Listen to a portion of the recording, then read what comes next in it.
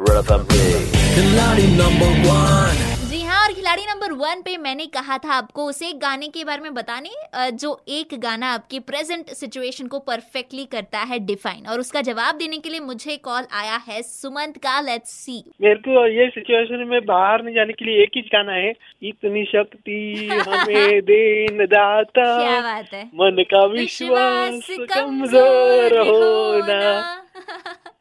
कमाल कमाल, क्या बात है। तो फिर कैसा वक्त गुजर रहा है आपका घर में? मैं तो अभी एक पूजा है हमारी, जो मेरी शिक्षक की बाकी थी, अच्छा, वो पूजा सीख रहा हूँ, वो सीख रहा हूँ बस। तकलीफ हुई थोड़ी सी कम? पिछली बार आपने कॉल किया था, काफी तकलीफ में नजर आ रहे थे आप, परेशान थे लॉकडाउन से, तो कैसे हो अभी आप? तो अभी तकलीफ अभी भी है, पर अभी थोड़ा सा दर्द कम है। अच्छा, थोड़ा सा पढ़े दर्द तो कम यार, है। मतलब थोड़ा थोड़ा दर्द हो रहा है अभी भी उसका।